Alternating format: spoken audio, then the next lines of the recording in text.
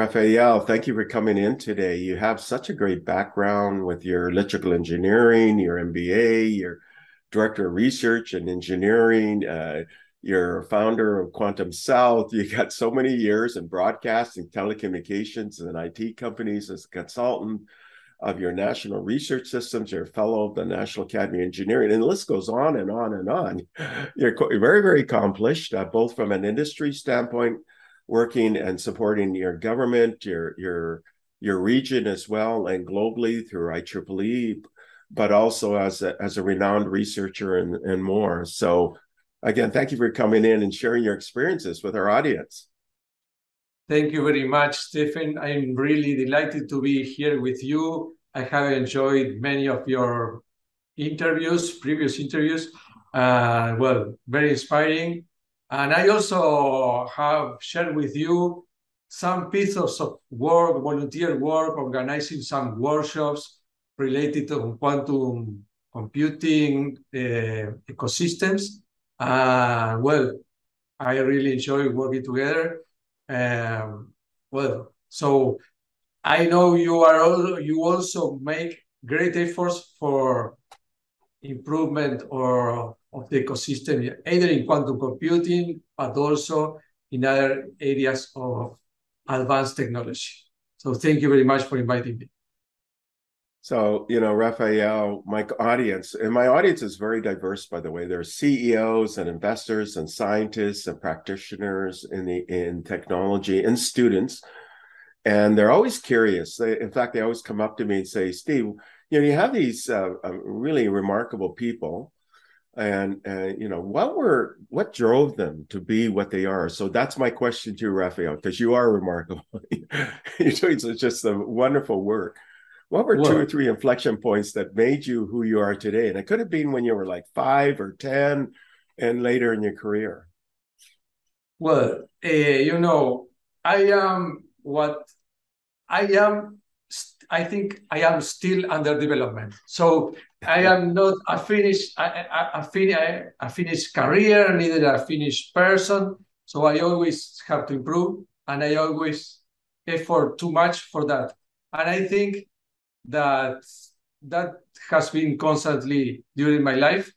I remember in my childhood and in my as a teenager and in my youth, always doing my best effort together with my mates and my friends and my family to obtain the best of me. I mean, I was always referring to studies, for example, always interest in every matter, but I pursue a career in engineering because I decided when I was at the late before entering the university, I always well, as I said, I was interested in many things, but my main advantages, comparative advantages, were in mathematics and physics. And as a matter of fact, physics was one of my passions. But unfortunately, by that time, I am based in Uruguay. I was born here. Most of my career was held here. Well, it was a time of we had no internet. So the luckily world we live today, the wonderful day of globalization in which you and me can be talking together, was not that in the 80s and 90s. So the opportunities for young people were not as clear as today, at least in my region, in Latin America. So I decided to study engineering instead of physics, which was, I think, my original passion. But after that, engineering became a passion also. And either studying, but also the professional exercise of engineering. So there are plenty of things to do, to share with people. Well, imagine that being an engineering especially I've been in the broadcast industry in the 90s and during the first decade in the 2000s. I witnesses a complete, not solo witnesses, but I was a prime actor in a complete transformation of the industry from complete analog to complete digitalized, from very when in a stage or an age in which audiovisual content was exchanged through video cassettes or videotape to now, which is exchanged through fiber optics, through satellite, through the internet. So I witnessed all that, and that is marvelous. And that is something that I try. Well, I will have to talk to tell you that in parallel I have had an academic career, and that is something I try to show my students that the world that they are going to build will be much more exciting, and that is a main driver. I think that should be a main driver for them to study hard, to be prepared, to have clever ideas to build that world and to be able to do that. So I'm gonna talk to you later about that. But well, so I've been in the industry, particularly in broadcasting, that is very exciting, or used to be very exciting industry, close to the stars, close to high technology. And I started working in the industry as a student in electrical engineering, and I ended that as a director of engineering for an important TV station here, which also has operations in cable TV and satellite TV and radio, either AM and FM. So an important local group. But after that, well, I say, I continue since I was a student, I start teaching as an assistant professor and so on, and then I become a professor. And although I was at the industry, I continue working as a professor. But years later, well, I made an MBA and so on, and years later, I had the chance, I was invited to think about a new career in a new university, which is the university I work now, is Universidad Montevideo. And I was invited to conceive a new career in engineering, which this university at that time had civil engineering and industrial engineering. And well, with a committee, I started working on telematics engineering. That is, tries to cover all the aspects of information communication technology. That is, some telecommunication engineering together with computer science. This science. So these guys were extremely prepared. So that was a success. So we continue expanding the other careers and so. And well, to some moment, it became incompatible to start to work at the industry. I mean, the broadcast industry and at the university.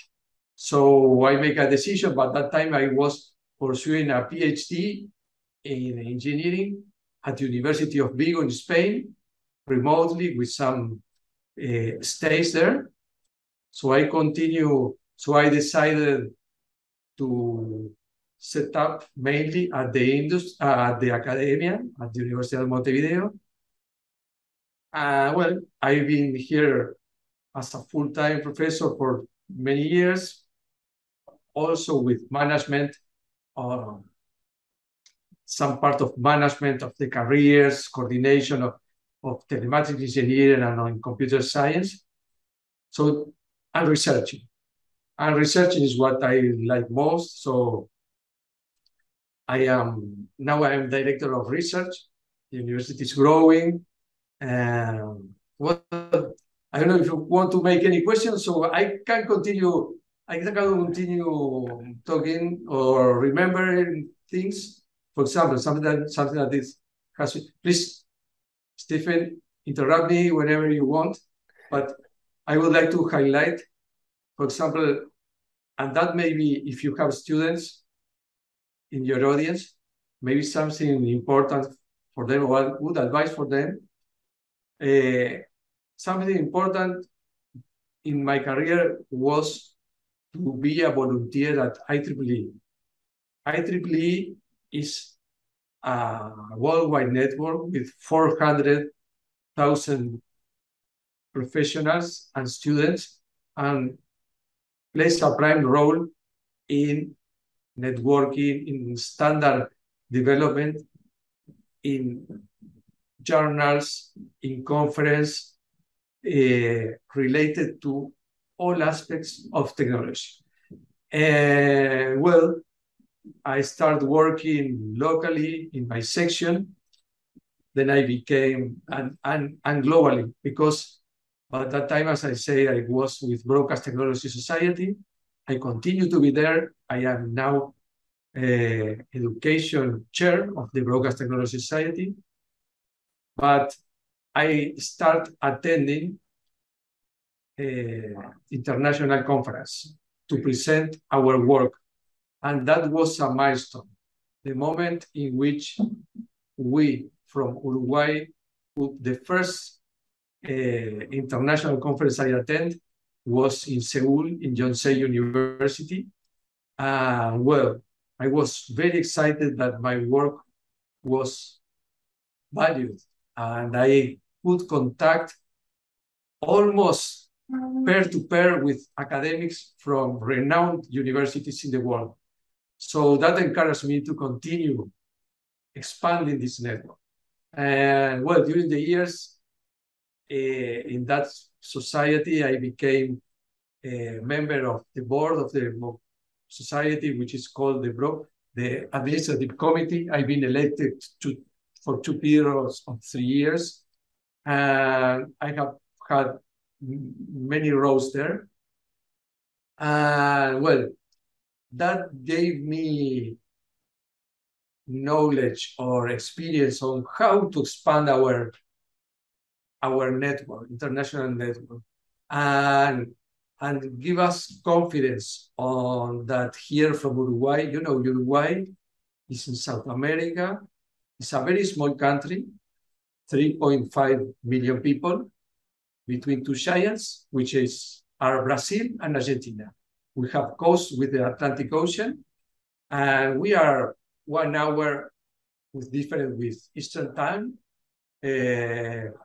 from the US. So we are 1 hour ahead. So it is very easy from here to work, to meet with the US, especially with America, but also with Europe. And I said, well, we were very, very confident to start working on different research projects with colleagues from Italy and so. And I started attending many meetings from IEEE, from governments of this society of IEEE. Well, these meetings may coincide with many great events. One is the Consumer Electronics Shows held every January in Las Vegas, CES. And I had the opportunity there to witness the arose of quantum computing. For example, IBM every year was having, in a more privileged spot, its quantum computing. They were showing every time with more and more exposure the quantum computing. So, well, one has well, the technology surveillance I was doing. Well, I was aware of quantum computing. That was about 2018, the first time I saw this quantum computer at CES, January 2018. By next year, 2019, I invited an IBM quantum ambassador to visit my university. So there, an IBM quantum ambassador came here. He started working. He made a workshop, a 3-day workshop, which was open for students, for faculty, and for professionals. That was a success. And we get aware of the Airbus Quantum Computing Challenge that was being held during 2019. So we set up a multidisciplinary team. Well, we make a submission by October 2019. That is something that well, it was new. Quantum computing was new for me, but going back, remember that I told you as I studied my passion, I love physics. So I studied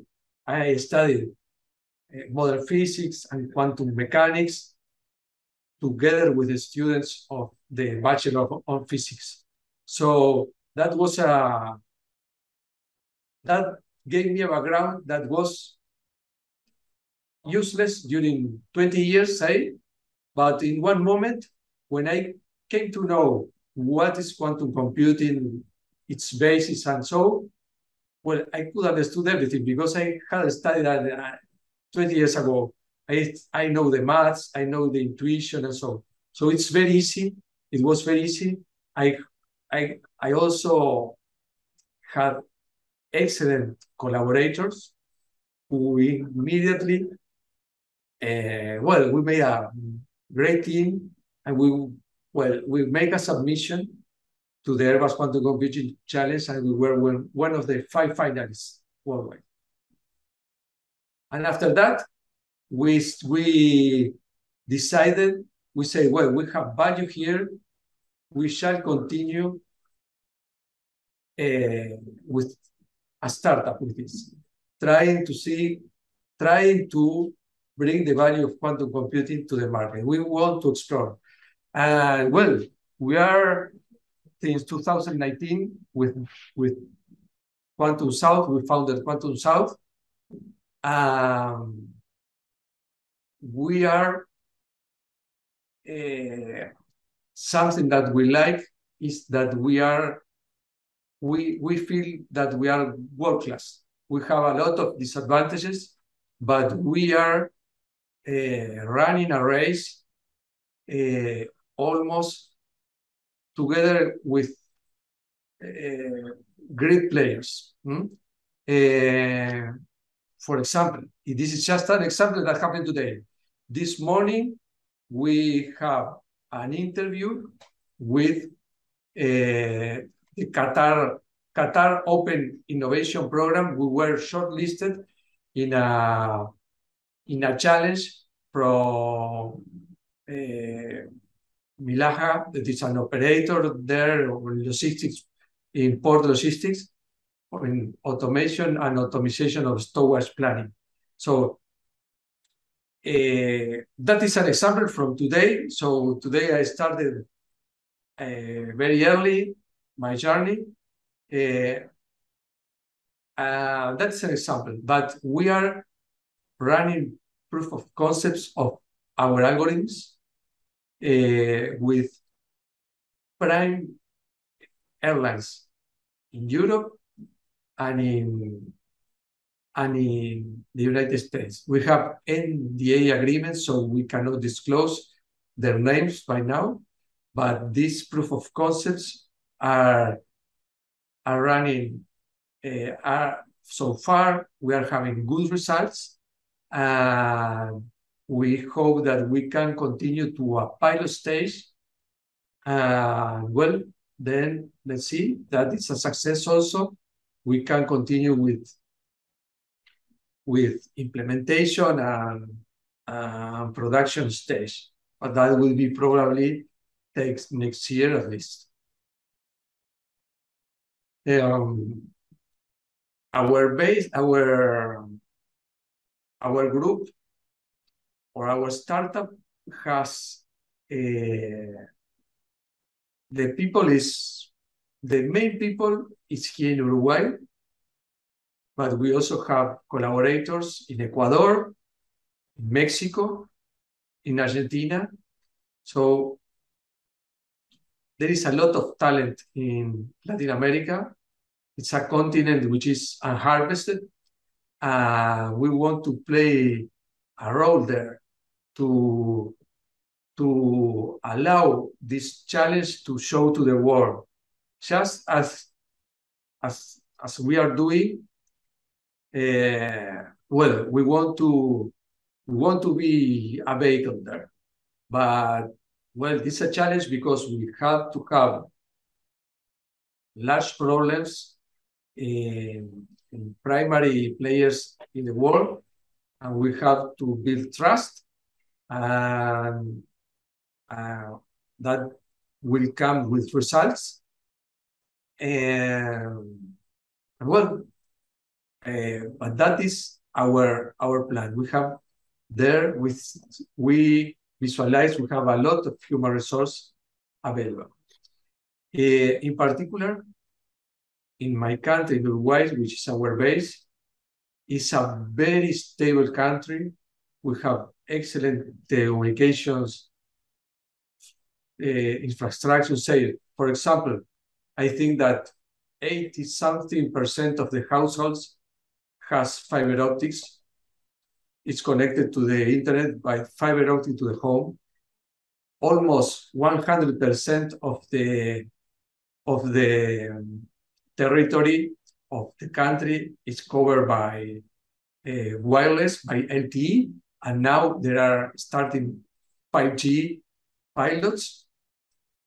And that is only a technological part, but Uruguay has had since 2005, has delivered, the program One Laptop Per Child from MIT. Well, Uruguay was the first one we implemented that, and we have a generation of children which is now growing. We have had from primary school, the government has donated them a laptop. And we have extremely good stability, democracy indexes,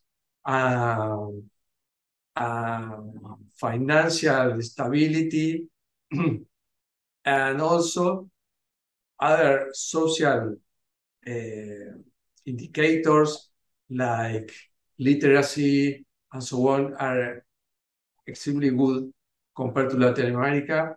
I can say that Uruguay is the country that has a gross income per capita. I think it's the higher one in Latin America right now. And well, but the important thing is that we have here access to bright people. We learn we are very strict in math, in mathematics, and in physics during the first years of the career. And we have at the university very talented people. So with that, I'm confident that we can face more and larger problems. There's a lot to unpack. Okay, you talked about a lot. You talked about your journey. You studied electrical engineering, but you had this passion for physics. And I can see how that passion for physics ties in with your interest in quantum computing. You did a startup on quantum computing. You talked about how your country has this, great sort of history of education and the one laptop per child. Interestingly, I just finished interviewing last couple of weeks ago Marilu Jepson, who actually invented, she's the one who actually created that one laptop per child. And so now it's interesting that your country had this great vision to say, you know what, we want to roll this out. And you also talked about the fact that you have wide, fiber optic coverage very early on, and you got mobile coverage. And in fact, you're moving into 5G, but you're very stable, a great education system, a great populace to support all of this sort of engineering and science and being really at the forefront of many of these areas. But you talked about your journey too. So I'm just kind of for the audience, physics and then electrical engineering, and now you're director of research at the School of Engineering. But you have your hat in industry as well. And earlier you talked about spending time in the broadcast industry. And I want to go back to that for a moment.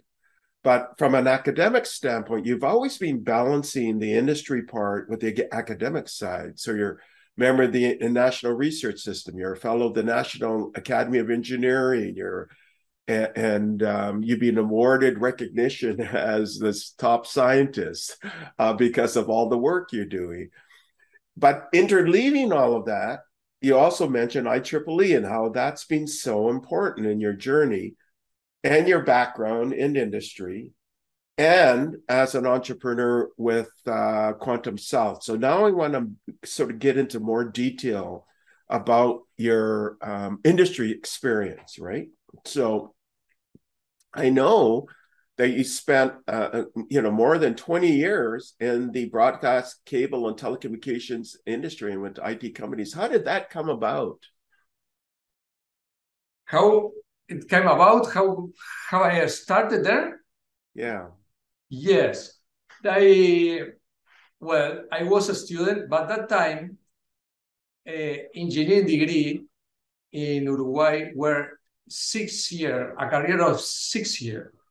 And I was saying 5 degree, and I received a call from, a professor which was teaching in 6th degree television, precisely, radio and television, make a call for students. So I attended, and that was very exciting because imagine in the early 90s, it was very exciting to work in a TV station. And I got the position, and I worked there, and I worked more than 18 years there. It was extremely interesting, but it's extremely requirement. It is 24/7. We were very few people. The channel runs all time, and skilled people we were few. And it is a very different type of show, much more operational and technical and solving problems. The team grow. If you want me to tell me more about that, no, it was incredible. Like, for example, I make the first web page, for example, for a TV station or a journal, a journal that was in '95, I think. I made the first website for the newsroom of the news program of the TV channel. That was '95. And then something interesting, for example, another thing that is interesting, I always, although I was working there full day, I also have other jobs helping other companies more related to telecommunications, to service provider, or mainly integrators. So this guys where I helped them with routers and router configuration, and so that is something that is IP, something that I didn't have at the TV station. So I learned a lot there. But in a moment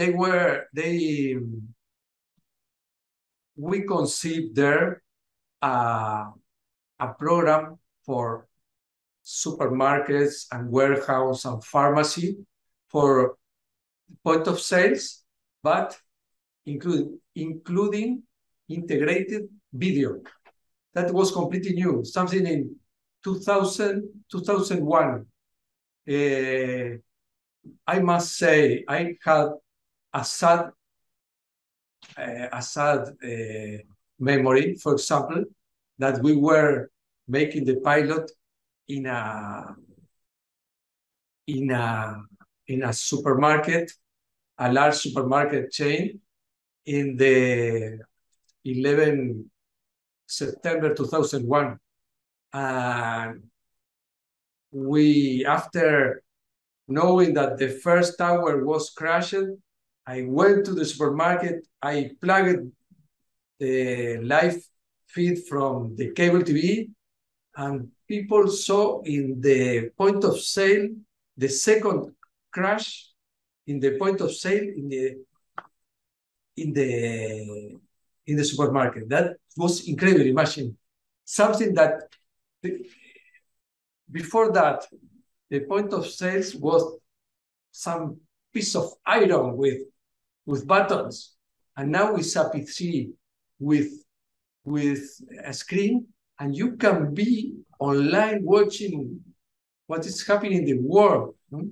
Well, that product that started that time, well, that company spread it. It has now thousands and thousands of point of sales, at least in different countries in Latin America. I don't know if in other parts of the world, but that was, I think that was something new I made from merging two worlds, one with video and the other one IT or network or video coding and so on. So that was something new that between now we are very used to streaming and so, but by that time it was not so common. Well, but I can say that later I started studying, or I enrolled in my PhD studies in the University of Vigo, and well, that I intensified my academic focus, and I enjoy it very much. I think that there is necessarily two different mindsets. So in one you need more deep, although in the industry you need to know a lot of technical knowledge, you know, and you need creativity, but for good research you need deepness. And well, I love that. But as you can see, during my period in the industry, I make an MBA. Well, I am a mix. I suppose I am a mix. I suppose all of us are a mix of trajectories, but well, that gave me, once that after being the finalist in the Airbus Quantum Computing Challenge, and we decided to go ahead with as entrepreneurs. Well, I said, well, this is new for me in academia. I am in another position, although I continue being consultant, as you mentioned, for the government especially in the broadcast industry and from other parts, but I continue working with the industry, but from consultancy. So now this was a new challenge. Well, to become an entrepreneur. Well, I have a great team. In particular, I have a great partner which has experience with global services, especially from global services from Uruguay. You know that, for example, most of the IT exports from Uruguay are to the United States, almost 70%. And that says something. There is a lot of talented people here working for abroad, especially from the United States, because there is no special tax. It's very convenient to develop here. So for particular for the United States. And so there is a lot of people doing that. I mean, if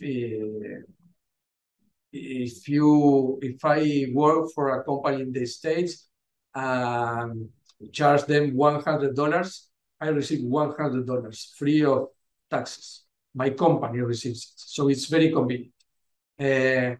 So that kind of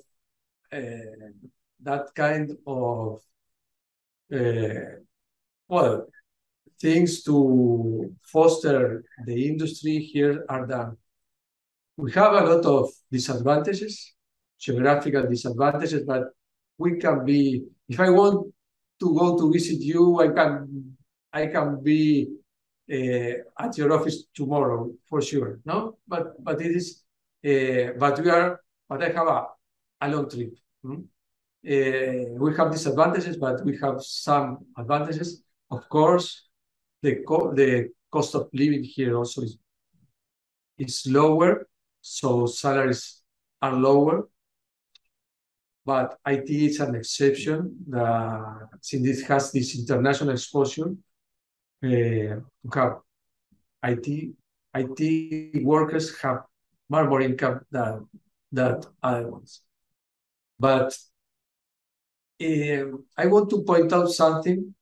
I told you before that we are working and accessing large corporations, especially in the airline sectors, especially airlines and airport terminals. And the pandemics has had, although all the unfortunate situation, which is the most important, of course, of the pandemics, in our case, it has a positive angle, because during 2020, which was the time we were starting, all of us were at home. Maybe somewhere at office, but we were used to talk to each other. We became more used to talk to each other, to meet through the network. I don't like the word virtual, because I think I'm talking to you now, not virtually, but remotely. Not in person, but remotely. But so in 2020, for example, we were lucky enough to be selected for an accelerator program in Europe, IoT Tribe, especially for the aerospace industry. And it helped a lot to us in our early stage to shape our structure and our KPIs. We have a focus on that. And regarding our KPIs, one is to be a global player. So we are, one of our efforts is to organize conference worldwide. I say in IEEE, we share in September, we too share the organization of the workshop on quantum computing entrepreneurship. during IEEE Quantum Week, which was in Broomfield, Colorado. But we also shared it last year virtually. In 2020, it was the first edition. So that is just an example. I am volunteer, for example, in the Consumer Technology Society of IEEE. When I was appointed as the chair of the Quantum Consumer Technical Committee, which has been just founded. And well, we are shaping that. So we are worried there about well, expanding the fields of application of quantum computing, bringing to consumer technology. Consumer technology, well, it's extremely broad, and there are enormous fields of applications, say from system recommendation to the shaping or enormous calculations that the metaverse implementation will imply. And well, there are a lot of also for vehicles, for example, vehicles, something that is in the consumer industry, for autonomous vehicles and for the location. The BMW last year had a challenge, a quantum computing challenge. The challenge for one of the problems was how to locate the sensors for the autonomous, to allow the autonomous driving. So that is another thing that I'm trying to be part of it in the world scenario. And well, something extra we both are members of TEMS, IEEE TEMS, which is the IEEE Technology and Engineering Management Society. Well, in these past 2 years, I have made some short articles about how different organizations are facing their challenge on quantum computing. Some of them are outsourcing, for example, BMW. So I mentioned TEMS because I published these articles in a journal of IEEE TEMS, which is the Engineering Management Review. And well, these are short articles about different aspects. For example, I made about BMW has conceived a new methodology to select its suppliers. And so they made their quantum computing challenge last year to select their suppliers. So they had some companies they selected and at least their intention was for them to have their suppliers. In other companies, for example, I studied the case of Itaú Bank, which is the largest bank in Latin America. It's a Brazilian bank. Itaú, on the contrary, is building inside the quantum workforce. The people from innovation was attentive to these new developments. They had a young and motivated PhD woman, and she's now the head of quantum inside the bank. Well, she's doing a revolution there. Many people tries to work with her, and so I have an article on that.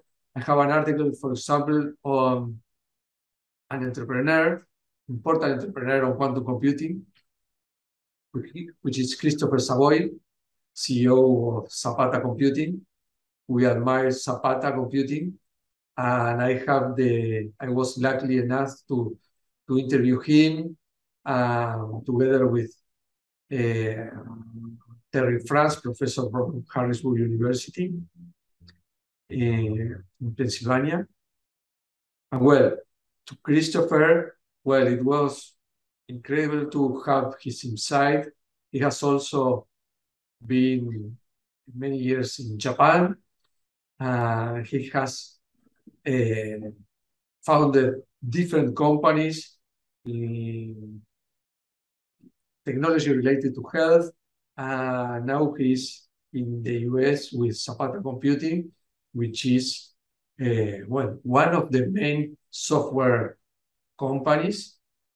It's a model for us. It's been a model for us for some time. So I also like writing, Steve. So, you know, I can see this thread, right? And we talked about earlier your interest in physics and engineering, electrical engineering, and then you get this job working in the broadcast industry, and then you take that video expertise and you integrate this into like supermarkets and things like that, like the first implementation of that. So that consumer interest now kind of pervades everything you do, right? I mean, you're an elected member of the administrative committee of the IEEE Broadcast Technology Society, and you chair the education committee of the society. Your research is in video experience quality and the social applications of artificial intelligence and technology. So I can see how that early embedding into broadcasting and so on has now infused this consumer aspect, you know, the proliferation, and even on your quantum computing interests, this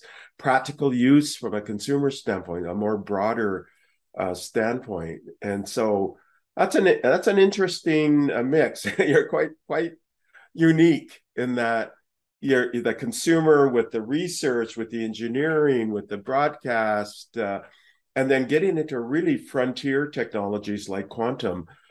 So, and then also chairing so many things within IEEE, both within IEEE itself, through the consumer applications and the quantum applications, but also with the Technology and Engineering Management Society. And throughout all of this, now you got the strong interest in quantum computing, and you've written papers on quantum computing and how it's being practically being used in different companies and things like that, and also in South America. In this last part, because we're getting to sort of the end of our interview, you're the co-founder of the startup called Quantum South. Can you talk about what you hope to achieve with Quantum South? You've been selected. I think you mentioned earlier about Qatar and their innovation through your startup Quantum South. You got other pilots and practical applications coming to the fore. And what are some specific use cases for Quantum South?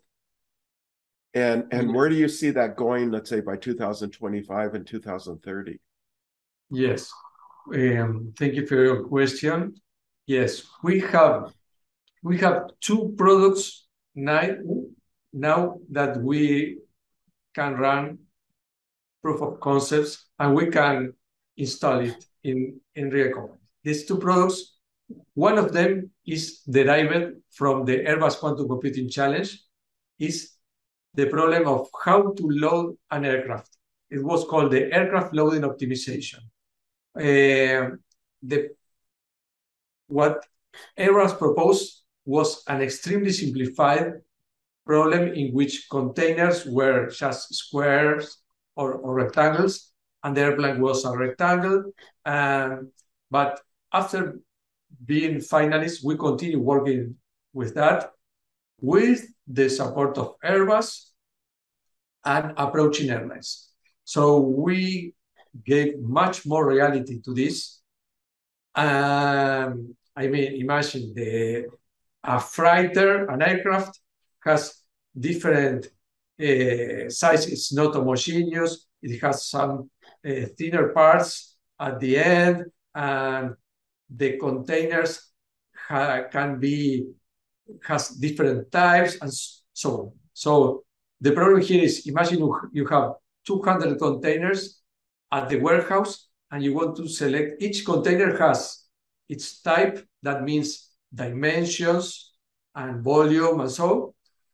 Each container has its weight, its volume, its revenue associated, for example, and it has its priority, and you want to select which of those 200 containers you want to select which will travel in that particular aircraft. That was the original problem of that was a simplified version of that problem was proposed by Airbus.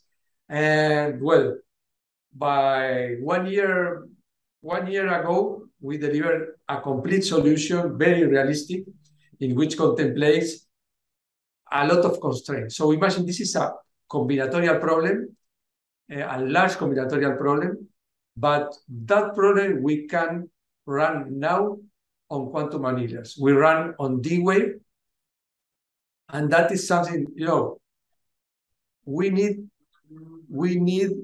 we have very short funding.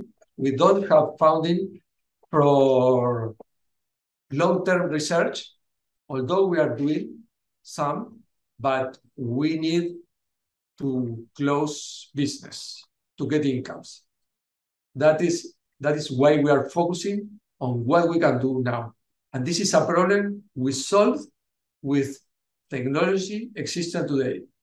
And we can run on D-Wave, but if we can study with the client, if the client prefers to use another provider, we can explore what the other model, which is the universal quantum gates model,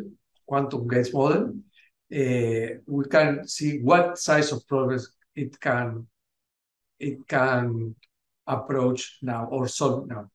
But that problem we solve now, and with that problem has a second part, which is once you selected those containers which maximize the feature you want to maximize, priority, revenue, and weight, well, you have to, that is respecting certain constraints of not overpassing the volume, the weight, or incompatible loads that cannot be together.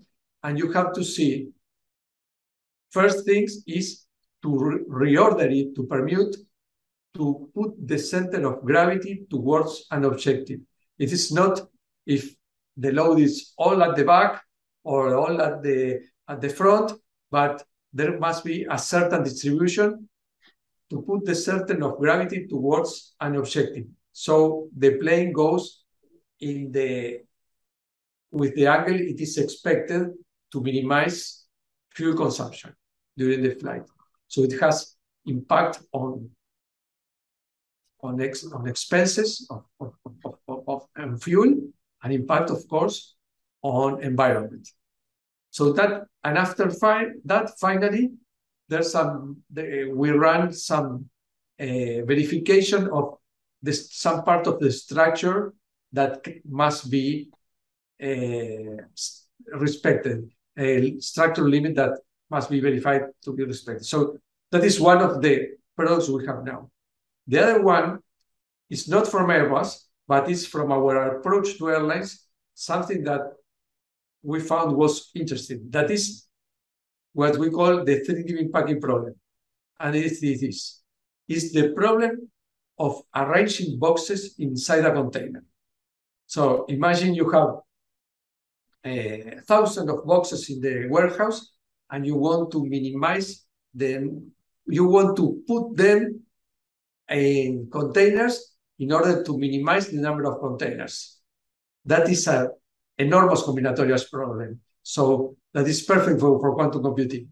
And we want, that is one possibility. Another possibility is, say, for example, You are an airline and you have a passenger flight. The passenger has 6 positions for containers, for cargo. And well, which of the packages I have on the warehouse, each one with certain priority, which are the ones which I have to put in the containers and they fit. So that is something we do. We have a product to select which packages will go, and then which packages will go in which container, and then how to arrange it and verify. And we have a visualization tool on where each boxes go inside the container, contemplating constraints of incompatibility in the loads and so on. So those are things that we are running proof of concept, I said, with some airlines in the US and in Europe. And we are working on other problems to save fuel during climate optimization. Those are more R&D problems with more long term. But we are also now getting to maritime. Maritime trade is 80% of the cargo is made through maritime cargo. So there are also this last problem I said is applicable to maritime because it's direct, how to arrange packaging inside a container. But there are other problems which we have been studying, and we are approaching stakeholders to work together. But for example, there are in maritime cargo, what is very expensive is the time employed in the terminal. So that is, there are combinatorial problems to optimize there, and we are deploying or developing solutions, not deploying, developing solutions for that. And we want to do it together with the industry. We need to work, we need funded projects, we need funded projects to bring the advantages of quantum computing to logistics, in particular to cargo. And we need partners on the industry to explore together how to do that. And the partner would benefit for exploring, quantum. You have written a lot about quantum computing, about its applications, about when it will come. Many manufacturers have been accomplishing during the years its goals, and we will have large quantum computing in some years. So it's time to study which are your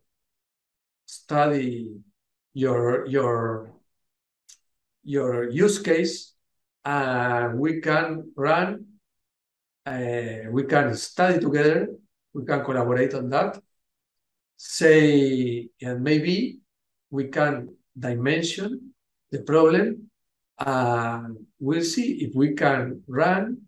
What we would like to know is compare how it is done today and how it would be done if it was done with our algorithms. So to benchmark there, to compare, and to see if we can have today an advantage brought by quantum computing. It's interesting. You definitely already have practical applications in Quantum South, this startup which you co-founded. You're working with airlines already.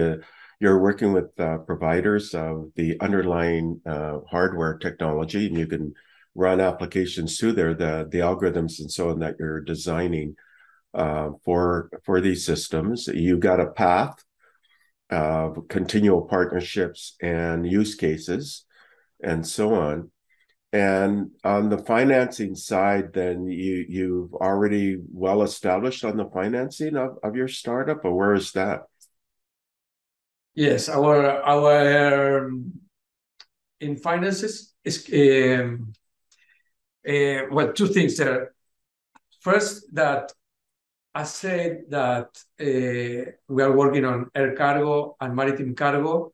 We have also worked on financing portfolio optimization, and we want to develop. We have some algorithms there, but in that case, we are not approaching. There are some other quantum computing software companies working on that. So we are not working on that now, but it's something that algorithms are very similar. I mean, we have knowledge on how to do that,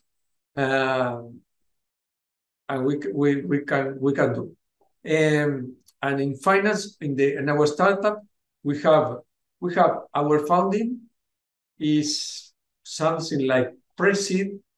We have our own investment and investment from family and friends, and we have support from the National Agency of Research and Innovation.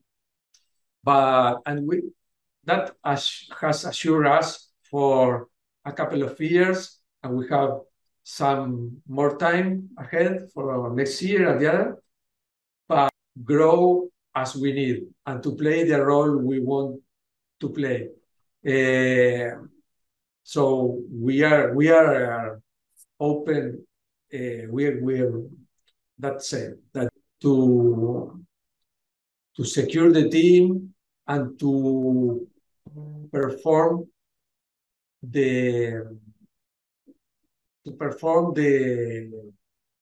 commercial, I mean, to strengthen our commercial actions, to secure our technical team, to strengthen our commercial actions, and to have better contracts or larger contracts with providers. So far, in these past 2 years, we have worked with many quantum providers. I mean, we are hardware agnostic. We can work with any hardware. And we have worked with most major hardware providers. With D-Wave is the one we have how to make larger problems. But we, as universal quantum gate machines get larger, we are now developing optimization program or researching on optimization algorithms to use in these other machines. Quantum South is working with IBM since 2019, and this year we became members of the IBM Quantum Network. And it is the first organization, say academia or industry, which is part of IBM Quantum Network in all Latin America. The university is also member from 2020 of the Microsoft Quantum Network as a curriculum partner. We are one of 14 universities in the world, together with UCLA, University of Washington, for example, to name just two. We are the only one in Latin America to secure this role we envision, and that we know we can do it, we can cope with it, and as I said at the beginning, Latin America is an unharvested continent and region regarding quantum computing, and there is a lot of talent and has a lot to give to the world. That said, I have to tell you, this afternoon I'm traveling to Mexico because part to represent IEEE entrepreneurship. You know, IEEE has a new initiative which is called entrepreneurship, and there will be it will be held close to Mexico City. The student branch regional meeting. Regional here means Latin America and the Caribbean.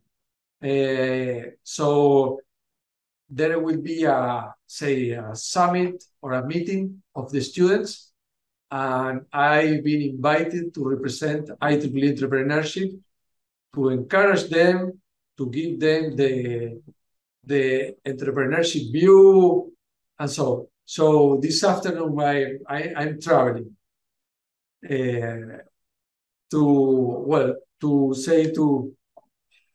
to disseminate this spirit of entrepreneurship in my region to students. Well, Rafael, just to cut quite a remarkable career. I only have one more question, and what is your recommendation to the audience? Well, depending on the stage of their life or their profession, but for sure, first of all, to look at your interviews and at your articles, and will enlighten them. And now, but to keep studying, especially for young students, study hard, study deep, follow a career in technology, but while being technically strong, you also have to deploy your antennas for the new. You have to be open to the new, and you have to be clever in your ideas and connecting different words. And a third characteristic that I think young people need to have is knowledge of the field of application, knowledge of the business, and so that mix of the technical knowledge, the innovation, skills, and the knowledge of the business will bring you the ideas to have new ideas and to be an entrepreneur or an intrapreneur inside your company, or in general to have a successful professional career. In general, for the professionals, well, the same, to continue studying, continue reading is extremely important so we are living exciting times. It's easy now to waste your time on ephemeral. I don't know if ephemeral is a word in English, but a vanishing content. You have to continue feeding yourself with rich content, maybe in different platforms, maybe videos, maybe books, maybe courses, but we have to continue enriching us as persons, as citizens of our countries and citizens of our regions and of our world. Well, thank you, Rafael, for coming in and sharing so much. You really do span everything from government research and consulting with your ministry to getting recognition at that, to your academic background in electrical engineering and passion for physics earlier, to being the director of research at the School of Engineering, to being a co-founder of a startup, Quantum South, where you already have traction and continue to grow. You're really quite practical background, from broadcasting to putting in integrated video into the supermarkets, and to being a member of the National Research System and fellow of the National Academy of Engineering, awarded the top scientist because of your extensive experience. And then from a contribution standpoint, as regional director of Latin America for the IEEE Consumer Technology Society, member of the Board of Governors, distinguished lecturer. And as you mentioned, you're just going to head off to IEEE Entrepreneurship, the elected member of the Administrative Committee, the IEEE Broadcast Technology Society, chairing the Education Committee, and your research interests are so very transdisciplinary, interdisciplinary, from quantum computing to video experience quality to industrial and social applications of artificial intelligence and technology. And of course, every other aspect, I mean, you're involved. So you are definitely the star, a North Star for the audience of a remarkable career. Thank you so much for coming in and sharing so much of your experiences with our audience. Stephen, thank you very much for your invitation. My last word would be for my family. You know, all that you have been mentioning right now has been done together with my wife and during the time that my 5 children were born. So we have a large and happy family. Well, that is my closer family. We have a larger family with very loved relatives. But, well, this family with my wife and my 5 children, well, they have been part of this. I couldn't have made that without them. Well, I want to thank them. Thank you very much. Thank you very much, Stephen, for this moving interview. Thank you very much. Thank you. Thank you for listening to the Brand Called You videocast and podcast, a platform that brings you knowledge, experience, and wisdom of hundreds of successful individuals from around the world. Do visit our website www.tbcy.in to watch and listen to the stories of many more individuals. You can also follow us on YouTube, Facebook, Instagram, and Twitter. Just search for the Brand Called You.